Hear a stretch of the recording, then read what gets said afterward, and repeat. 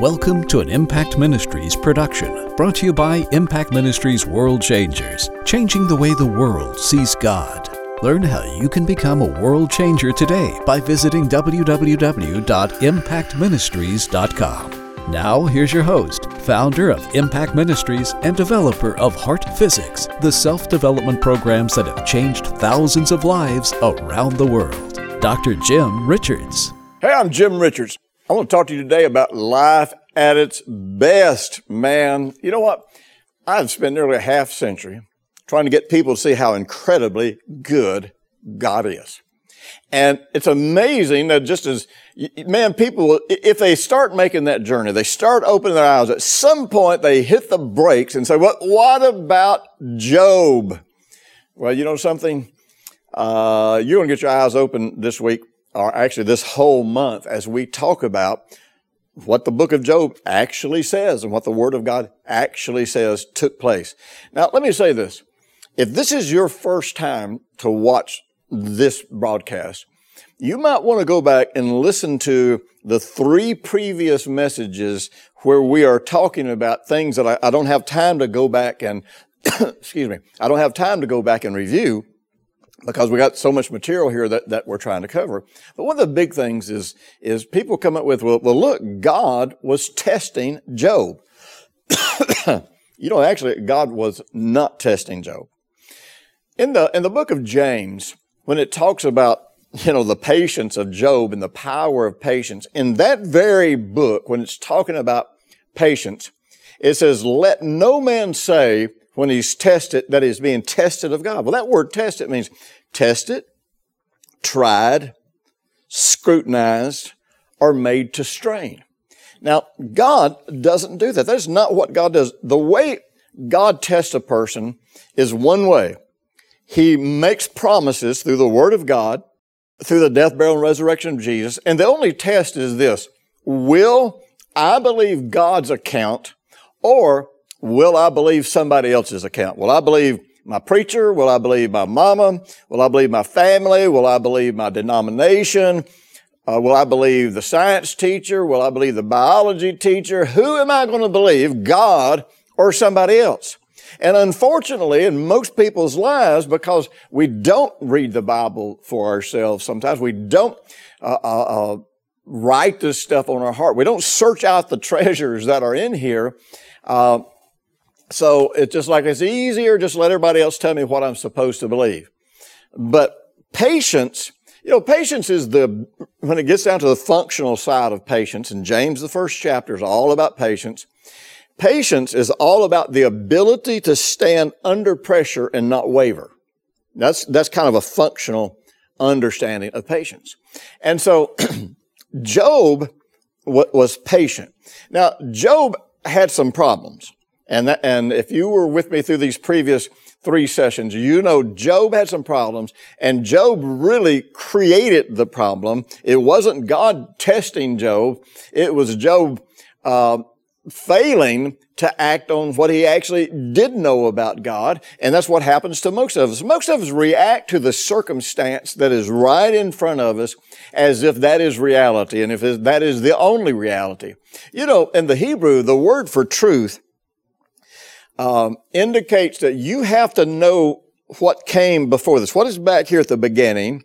What are you looking at right now? And what will the outcome be? And unless all 3 of those harmonize with the Word of God, then you're not dealing with truth. You're dealing with circumstance. And so our tendency is, when we face a challenging, difficult circumstance, we change our theology. We change what we believe about God to try to explain this circumstance, not realizing that these circumstances, I'm not saying they're not real, but I am saying that these circumstances can change very quickly when in our heart we hold to what came before, and what came before was the Word of God. In other words, this circumstance has to be evaluated in light of the Word of God and in light of the outcome that I want to have. Otherwise, I am changing what I say that God revealed about Himself. I'm changing it to explain what's happening right in front of me. It's interesting, in that very same chapter, in James chapter 1, where it's talking about patience, And it's talking about testing. And it actually, in that very same scripture passage, I think it's down in about verse 17, it says that, not only does it say, let no man say that when he's tempted of God, because God tempts no man. He tempts, tests, tries, scrutinizes, or makes no man to strain or to strive. But it also goes on to talk about that, how that God is so consistently good that he never shifts or never changes enough to cast a shadow in perfect light. He never shifts away from the fact that he is good and that he is only good, which means when I'm being overcome by circumstances that it looks like it's God and people are telling me that it's God, I've got to decide whether or not I believe God's report, God's testimony of himself, or whether or not I'm going to believe everybody's accusations against God, because that's really what it is. It's an accusation against God. Now, last week we started reading in the first chapter of Job, and we realized that Job basically had an inherent issue, and it was fear. He was afraid for his children. And every time his children would have a feast and drink and party and celebrate, man, he was so afraid of what they would do that he would go offer sacrifice for them because he was afraid they might have got drunk and blasphemed God in their heart, and he was afraid of what might happen. And so in Job 1:6, it says this. It says, now there was a day when the sons of God came to present themselves before the Lord, and Satan also came among them. First of all, let me say this. The phrase sons of God is a phrase that is very often used of angels. And, Satan, Lucifer, is a fallen angel. And so, he comes and in among them. And it's kind of interesting that it says that the sons of God came to present themselves before the Lord, and Satan came also, indicating that this was not normalcy, that Satan would come before the presence of God with the other angelic hosts. And then the Lord said to Satan, from where do you come? So the word Satan basically is an accuser. And his fallen nature is seen in his name, just like the nature of God is revealed in the names of God. Now, Satan's one goal has always been to convince man that, first of all, God couldn't be trusted and that God hadn't really given you a great life or made it possible for you to have a great life. And then basically to blame God for the suffering of mankind, thereby undermining your faith in God.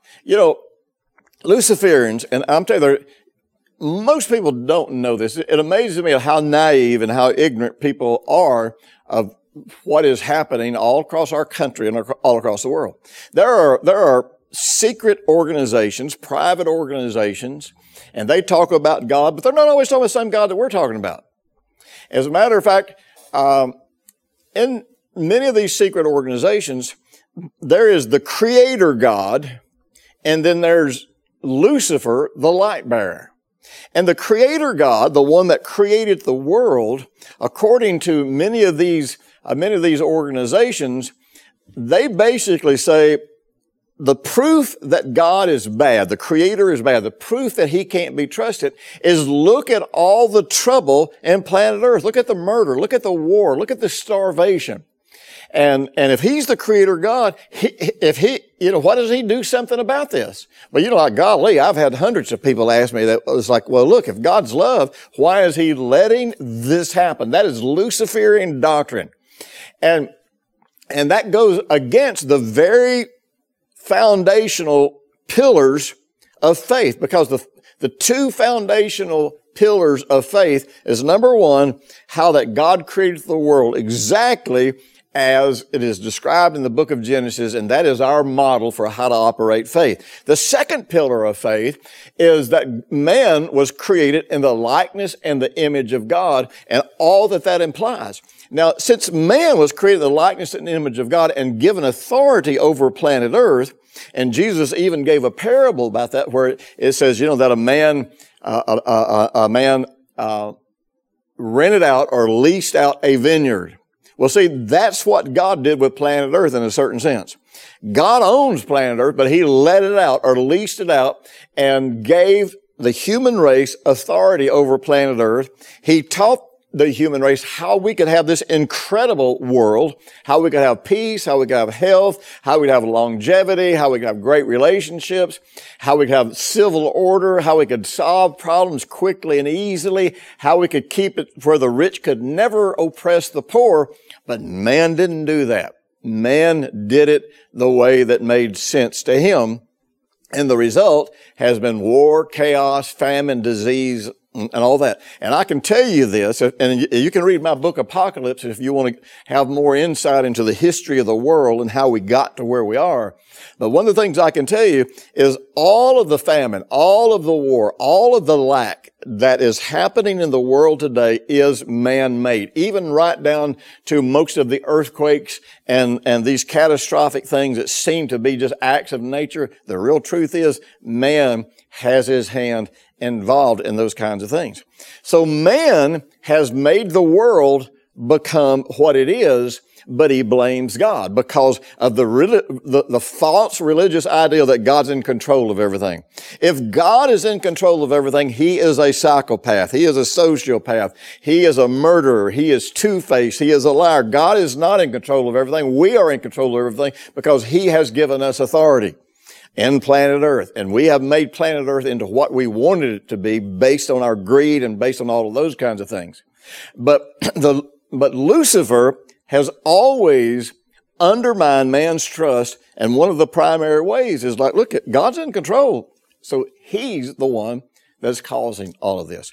So Job, like many people, was sucked into this concept that if God's in control of everything, then evidently if this is happening to me, it's happening to me because for some reason God's punishing me, or God's trying to teach me, or God's trying to make something happen in my life. Well, I got news for you. God uses his word and his spirit to teach us. Satan's tactic has always been, like I say, this is what he did with Adam. If you eat of the tree of the knowledge of good and evil, you'll be like God. They already were like God. So it undermined their confidence that God was really good and that God had really given them everything that pertains to life and godliness. And then the second thing it did was it made them undermine whether or not they could trust God. Because if God said they were created in his likeness and image, and you don't believe that, then how can you trust him?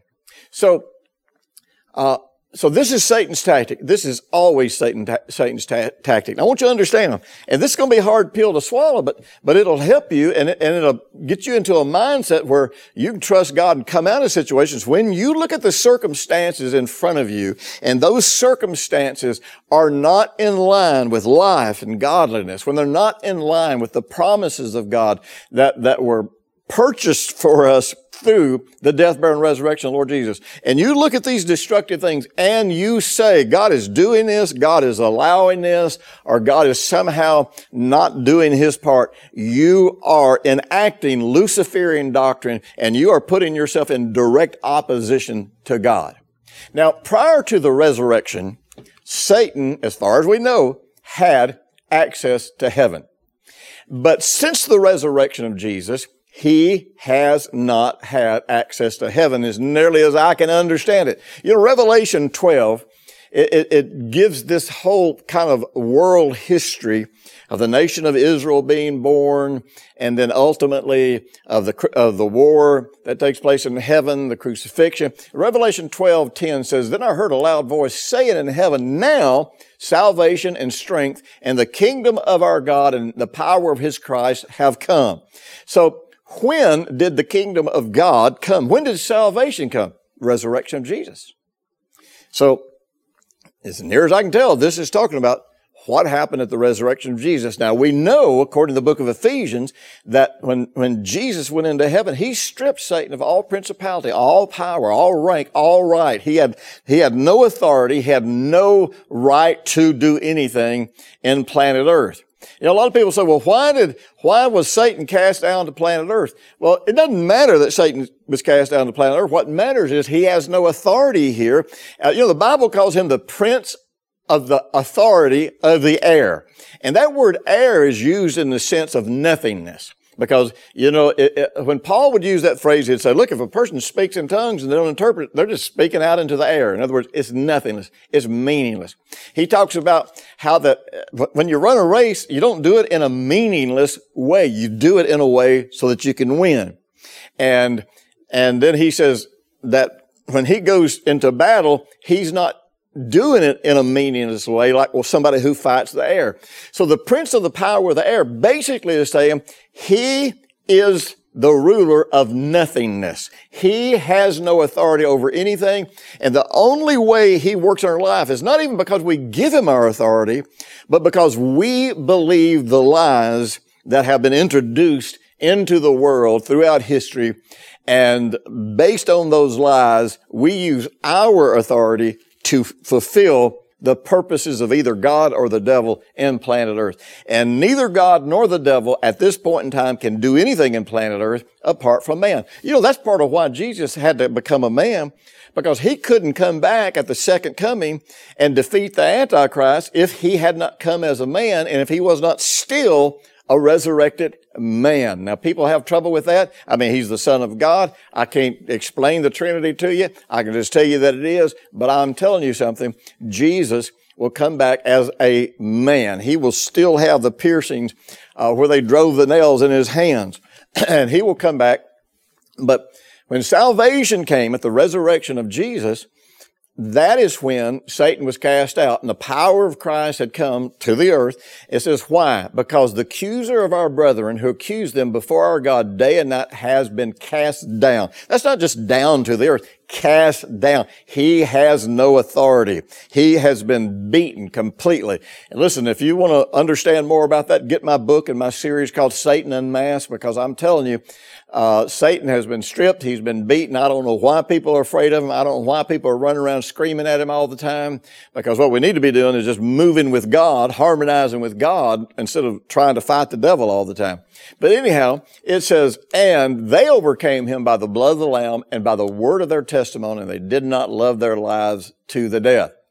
Now, in Hebrews 9:22, we have an account of what Jesus did in heaven when he was raised from the dead. It says, and almost all things are by the law purged with blood, and without the shedding of blood is no remission.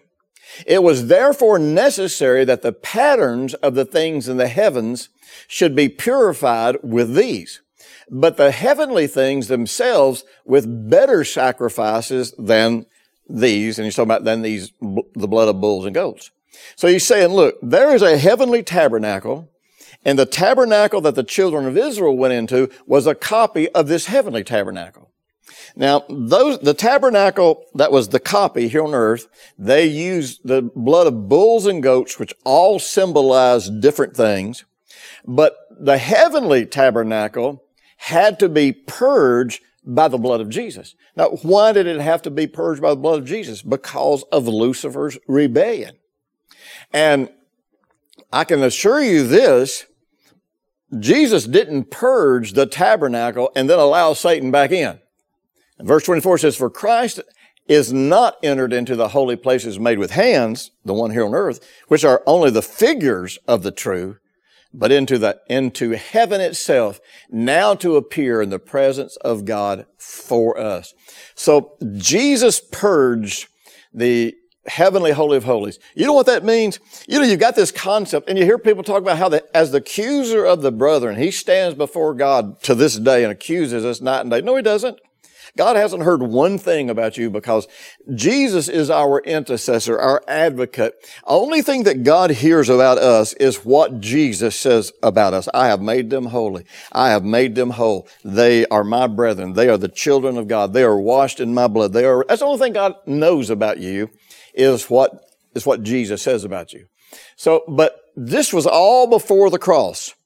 And, if you're not going to calculate the cross into your theology, then just make up anything you want, because if the cross is, the death, burial, and resurrection of Jesus is not the focal point of your theology, if it's not the pivotal point, then you're just making stuff up.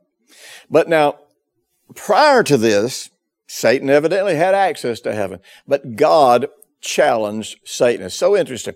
So it says, and I'm just continuing to read in the book of Job. It says, so Satan answered the Lord because, God asked him where he'd been. And it says, so Satan answered the Lord and said, from going to and fro on the earth, walking back and forth from upon it. So Satan offers an evasive answer, but God challenges him. And the way this is translated into the English just feeds the religious fury. And the way this is interpreted comes straight out of mythology. See, in mythology, people believe that the gods were sovereignly in control of everything, and that basically the gods used mankind as pawns in their battle one against the other. This whole idea that God and Satan are in a war and that we are just pawns, all of that comes out of mythology. I want you to know the war is already won between God and the devil, and really, the war is already won between man and the devil, but man doesn't believe it. And the only thing the devil can do here on earth is based on, number one, our unbelief of what Jesus accomplished, and number two, our greed and our wicked desires whereby we give ourselves to the ways of the wicked one. That's it. There's no other way for the devil to do anything here in planet earth. So then in verse 8, it says this. This is what it says in the King James. This is really not what it means in the original language. Then the Lord said, have you considered my servant Job? So it sounds like you're saying, oh, so you've been down there looking for somebody to torment. Have you considered my servant Job? I'll tell you what, let's just make a bet on this. We'll just use him as a pawn and I'll show you. No, that's not what it says. That phrase, have you considered my servant Job, really should read, have you set your heart on my servant Job. And God says, there's none like him in all the earth, a blameless and upright man, one who fears God and shuns evil. And so God is saying, have you set your heart on Job? Now, Job had problems, but it's interesting. God did with Job just what he did centuries later with Abraham. God declares Job as righteous, just like God called Abraham righteous, and because Abraham believed it, then he was able to walk in the righteousness of God. So this is not God using Job as a challenge to Satan. This is God challenging Satan about setting his heart on Job. Verse 9 says, so Satan answered the Lord and said, does Job fear God for nothing? In other words, have you not made a hedge about him? That's what God does. God has set a hedge about us, and our hedge is in Jesus. And when we believe what we have in Jesus, when we believe the victory that we have in Jesus, that hedge is firmly fixed, it's firmly in place. But when we do not believe that, and when our faith is not based on that, and when we begin to waver because of the circumstances and stop trusting that, then we create the destruction in our own heart. It says, have you not made a hedge around him and his household and around all that he has on every side? You've blessed the work of his hands, and his possessions have increased in the land. But now, and this is where the accuser comes in, stretch out your hand and touch all that he has, and he will surely curse you to your face. Well, God's not going to do this. God's not going to touch him. So Satan's accusation is this: Job simply serves God because of all the benefit. I am sorry to say a lot of people today, that's the only reason they want to serve God. It's there. But just because some people do that does not mean that prosperity or success or blessings are always corrupt, and that the people who enjoy them are always corrupt. James says that God can't be tempted. Now, if God was drawn into a wager because of Satan's accusation, then that would mean that he's been tempted. This is an impossibility. Satan is seeking to move God against Job, but it can't really happen. The Bible talks about something that's really interesting, and it's one of those subtle little things that, people miss. The Bible talks about the way of Balaam, and it talks about the era of Balaam. And they're not the same thing. The way of Balaam was to serve God for money. And he was a real prophet. He really prophesied. It's tragic to say, yes, there are people in the ministry today that the honest truth is, if they could probably get a better paying job that was as easy as sitting around an office all day. They'd probably get out of the ministry because they don't even really enjoy it that much. They don't like to serve people. They're just doing it because that's the way they've learned how to make a living. I'm not saying all ministers are that way, because there's great sacrificial ministers all across the world. But, it's easy to tell when somebody's in it for the money instead of in it for serving people. So, easy enough. But the error of Balaam was this, is that the doctrinal error of Balaam was to believe that God would curse what he had blessed. God will not curse what he has blessed. And I'm going to tell you, the church is seduced by the error of Balaam. Now, God did not respond to Satan's temptation. This is so important. Now, we're not going to go into this. We don't have enough time because this is all the time we have in our program. But don't forget, if you want to go into more detail in this, if you want to dive deeper and get more nuggets out of this, you can get the audio series that goes with this called The Truth About Job, Why Bad Things Happen to Good People. And even more important than that, not only why they happen, but I'm going to show you how to stop them from happening. But, I'm able just to go into way more detail in the series. But here's the deal. You need to ask yourself, am I seduced by the error of Balaam? Do I think that God will be manipulated by the devil or by me or by my behavior? It's interesting. God says even when we are unfaithful, he remains faithful. That's kind of interesting. God's not going to stop being true to his word. We might stop being able to receive it when our heart condemns us, but to think that God turns against us when we do something wrong, it's the goodness of God that draws us to repentance. If God wants us to get out of sin, he's going to do it through his goodness according to his word. He's not going to do it by punishing us. He's not going to do it by bringing bad things in us. He's not going to do, and besides that, if that's what he does, then he is lying. Then the book of James is a lie. That God's not good, and he's not only good. And that God does test you. If that's what happens, no.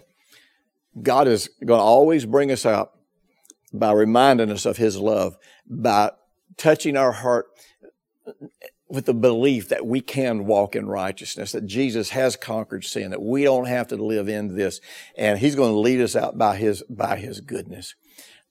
Don't ever entertain the idea that God's cursed you or that what is happening is something God is doing to you. If you do, you get there and you get stuck. Listen, man, if this program has been a blessing to you, get ready for next week because we're going to keep going in this direction. But I want you to understand something. Be sure and comment on this if you're watching on YouTube. If not, go to YouTube, make comments, help people, encourage people. What you're getting out of this, how much this is benefiting to you. Be sure and like my page or like this message so that other people will have the opportunity to hear it. Share this with people who are struggling with these kinds of things. And if you want to hear something every single week that will change your life, it'll always point you to the best things that God is doing in your life, be sure and subscribe to it, because I'm going to tell you that's all you're ever going to hear at Impact Ministries and come from me is how good God is, how that the truth is always true, that God doesn't change, and he's going to keep loving you, and that love and that goodness is going to be what he uses to draw you to repentance. Have a great life. I'll talk to you next week. Thanks for listening to the weekly Impact Ministries World Changers podcast with Dr. Jim Richards. If you like what you've just heard, we encourage you to share our web address, www.impactministries.com, with friends and colleagues. Be sure to check out the resources section of our website for previous podcasts and our videos. Join us next week for another great message by Dr. Jim Richards.